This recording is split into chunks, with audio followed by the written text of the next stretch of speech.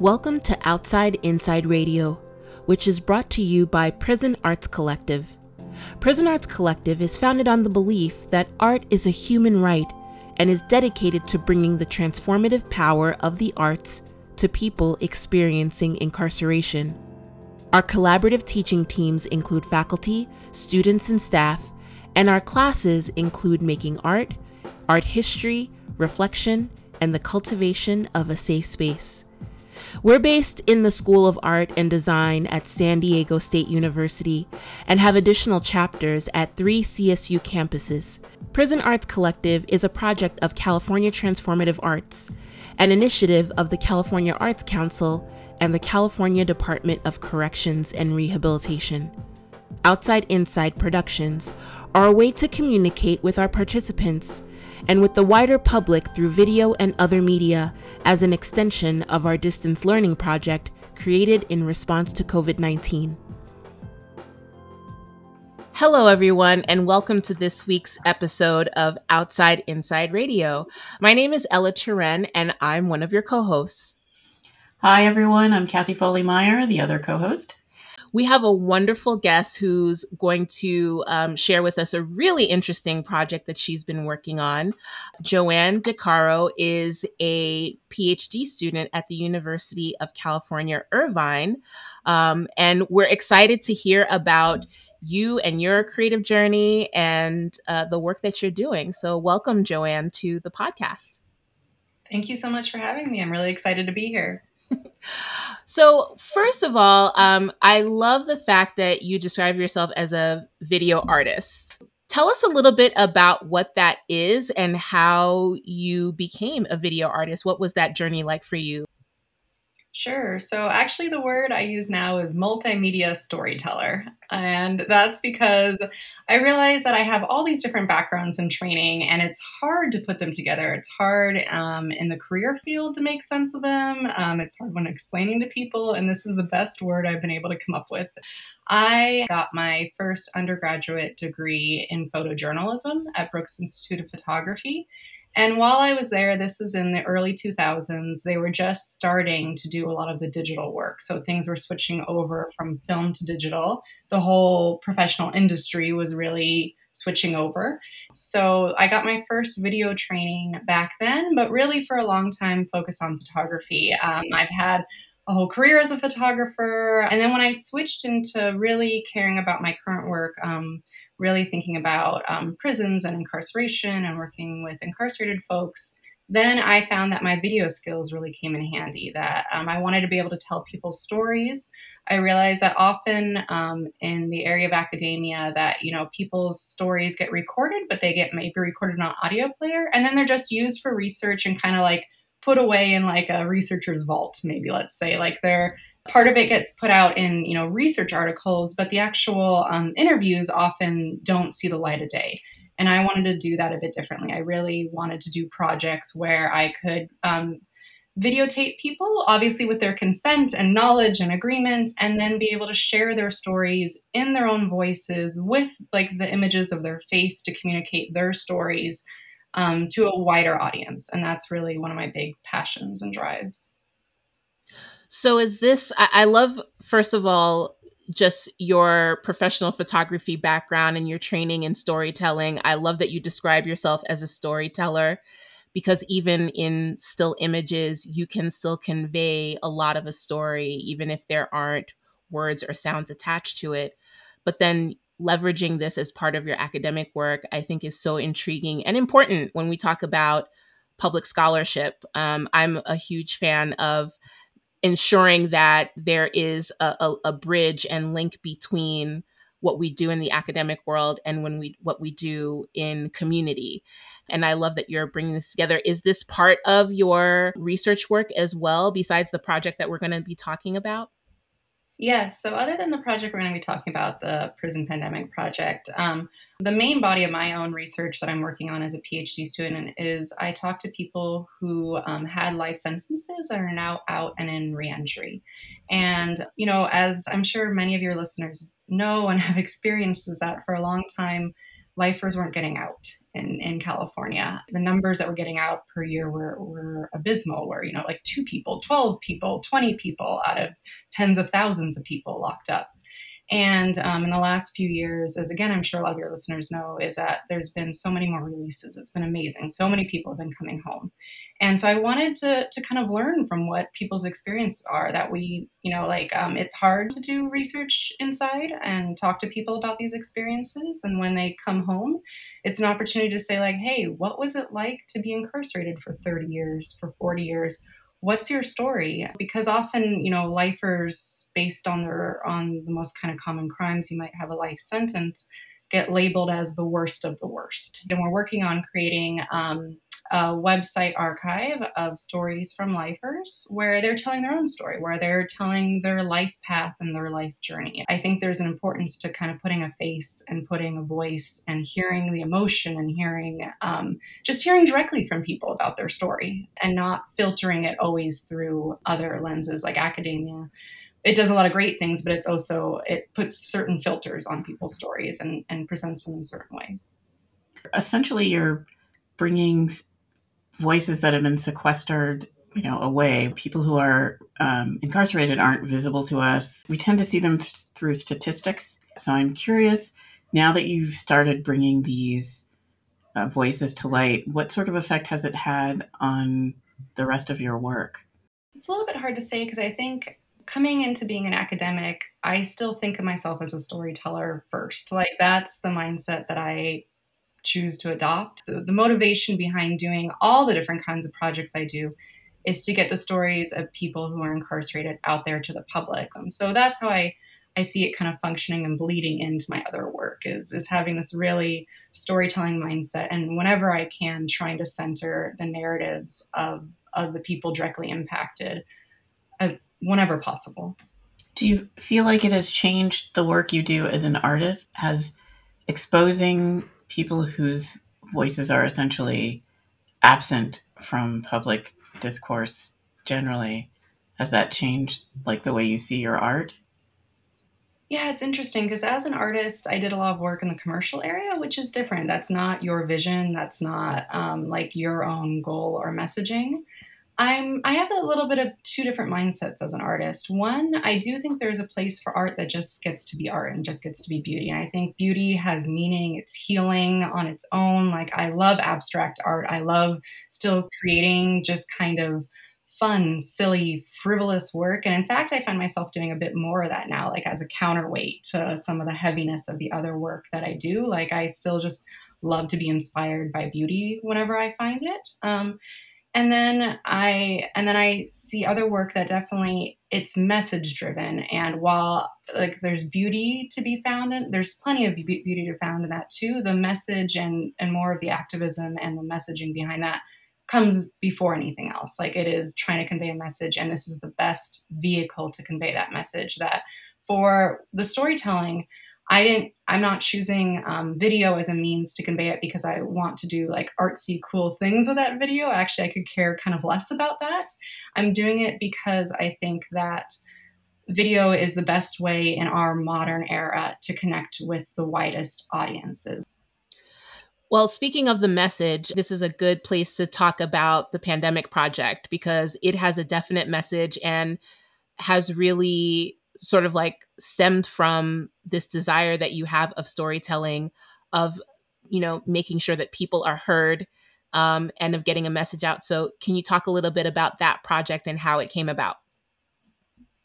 Sure. So the UCI Prison Pandemic Project is an archive where we're collecting stories from people who are currently incarcerated in the California prison system and CDCER. Me and one other grad student and 3 other faculty members were the co-creators of this project.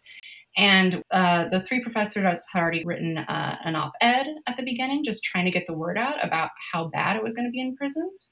And we were really scared and trying to figure out, like, hey, we're all academics and we can write research papers, but what else can we do? Like, what else can we do that's more immediate, that helps people more? First, we decided to create a fundraising campaign, and we collected around $8,000 and distributed PPE gear to 3 prisons in Southern California. And so that was a drive to just say, hey, let's do something practical. Like, let's use UCI, let's use its name, let's use our own, connections and reputation, and let's try to raise money for people and try to help in like a tangible way and not just with our words. And then while we were doing that, to promote the fundraising effort, we created a video, and it included formerly incarcerated students here at UCI and in the Cal State system, and it included voices from 2 people who are currently incarcerated. And while we were reaching out to people, creating that video as like an awareness campaign to raise money, we realized that there was way more people who were incarcerated who wanted to tell their story and wanted the world to know about what was happening to them inside facilities. Let's try to do it. Let's try to collect these stories, and let's try to make an archive. And all the other faculty and grad students were really, really excited about that. And we all, jumped in. I don't think, we knew how big and crazy of a project it would be until we got going. But now we've collected over 1,400 letters, hundreds of calls have come in, and we run a hotline for people to call in. We have a P.O. box where everyone can send their letters. We realize that it might be harder to get information in during the pandemic, that, like the normal kind of people going to activities and going to, different, going to classes or going to, different kinds of programming and meetings wasn't happening. So before maybe you could send in a letter and that letter might circulate to 20 people. We realized that wasn't happening during the pandemic. So we just started sending in as many letters as we could. We sent in thousands and thousands of letters at this point, just trying to get the word out, because we really want to capture and preserve people's stories. A lot of the information and reports that have come out about the pandemic in prisons has been a lot of the information about the numbers, about the infection rates, about the death toll. But we really wanted to create an archive where people's stories, where the actual experiences of what it's like to go through a pandemic while incarcerated could be heard, and could be heard by a wider audience. And I think, we really got that a lot of people, if you don't know someone who's incarcerated, you might have had no idea how bad it could be, and then eventually how bad it was inside. Right. And I think that's so important, because as we've been all sort of like wrapped up in our lives living with the pandemic, it's really easy. I mean, it was easy before to not think about folks on the inside, because as Kathy said earlier, they're not seen, right? And this pandemic has just exacerbated that. So the ability for people to hear these stories is, I think, tremendous. And also, I'm thinking that it probably has had a huge impact on folks inside for them to be able to share their stories to folks on the outside, because that's always something that I've found that people have valued. And now, in a time where folks are even more isolated, that's both on the inside and the outside, I can imagine that this exchange of stories has been really meaningful on multiple levels. Yes, we've, in a lot of our letter responses, that we just get beautiful responses where sometimes people write like, my family doesn't write to me, and I haven't had someone write to me in years, and I was so happy to receive your letter.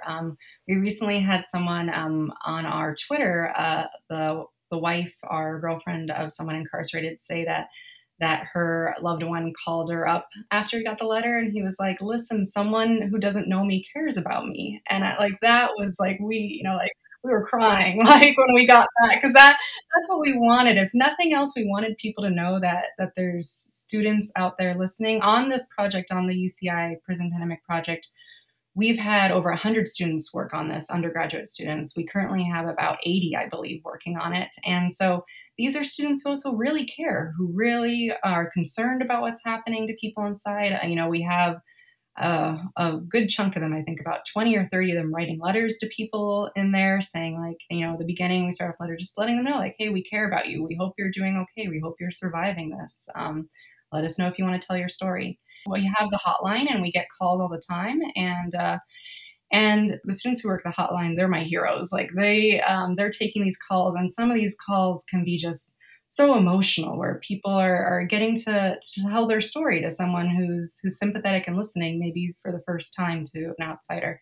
And, we've heard just heartbreaking things, and they've been doing amazing work. And we're really happy to offer that too, that just say, hey, we're here to listen, that we're bearing witness to what's happening right now. We're bearing witness in the sense that we're archiving it, and we're also bearing witness in the sense that we're listening to you. Like, we are here and want to listen to what you've experienced without judgment, without questioning. We're not here to question if it's the truth, or like a journalist, we're not trying to get to the bottom of the story. We're just here to take your story, listen to your testimony, and thank you for it, and hope that things get better for you.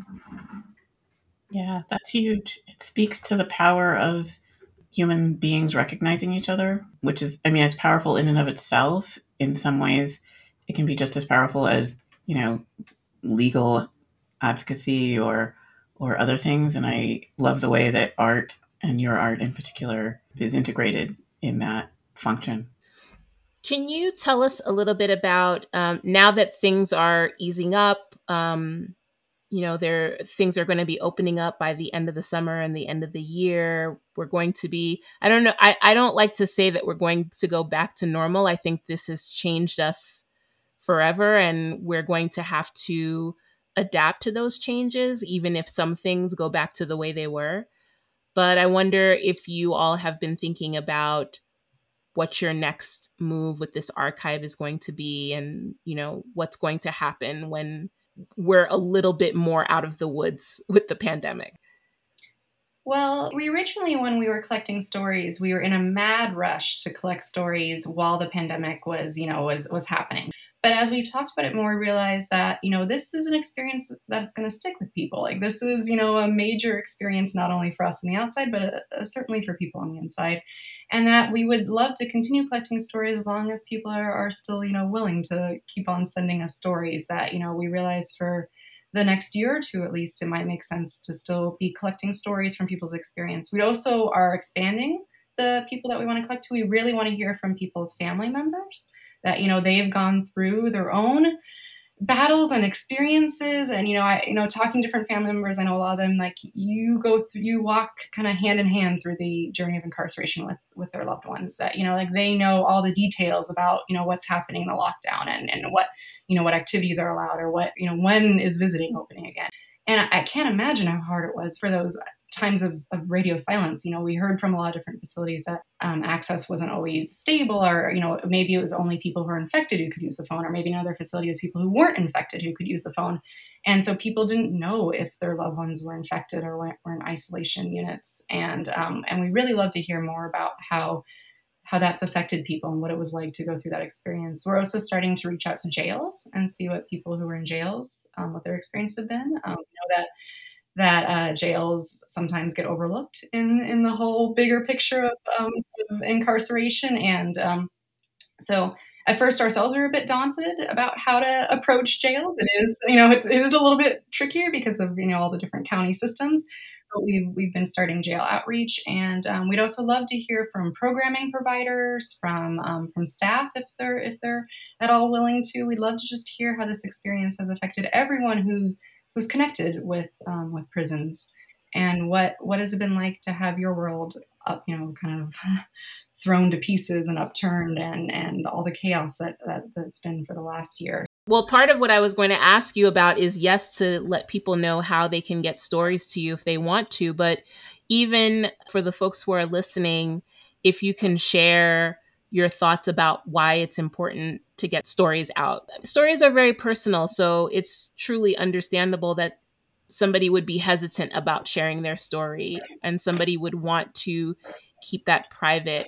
But what would be your advice for making sure that a story gets out, or making sure that somebody can have the courage to tell their story? So one thing to really reassure people about sending us their story is that everything that we collect that goes into the archive and that gets put on our public website will be made anonymous.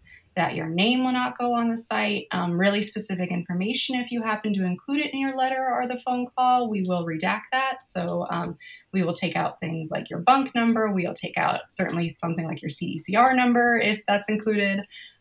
We will take out anything that we think within reason could identify you or others. So we do also take out other names that you mention. We do this just to protect everyone as much as possible, that we do not want anyone to face any consequences based on sharing their story. And we want you to have the freedom to know that you can share it, and that you can share it anonymously, and that information will be recorded and saved, but without the concern for your personal information being out there. And why we think people should share their stories is that, one, we hope this is, again, the opportunity to tell your story in your voice under your terms, that this is, we're not trying to censor you. We don't edit the story. So we don't, no, we're not picking through like the best part of this story and creating a new story.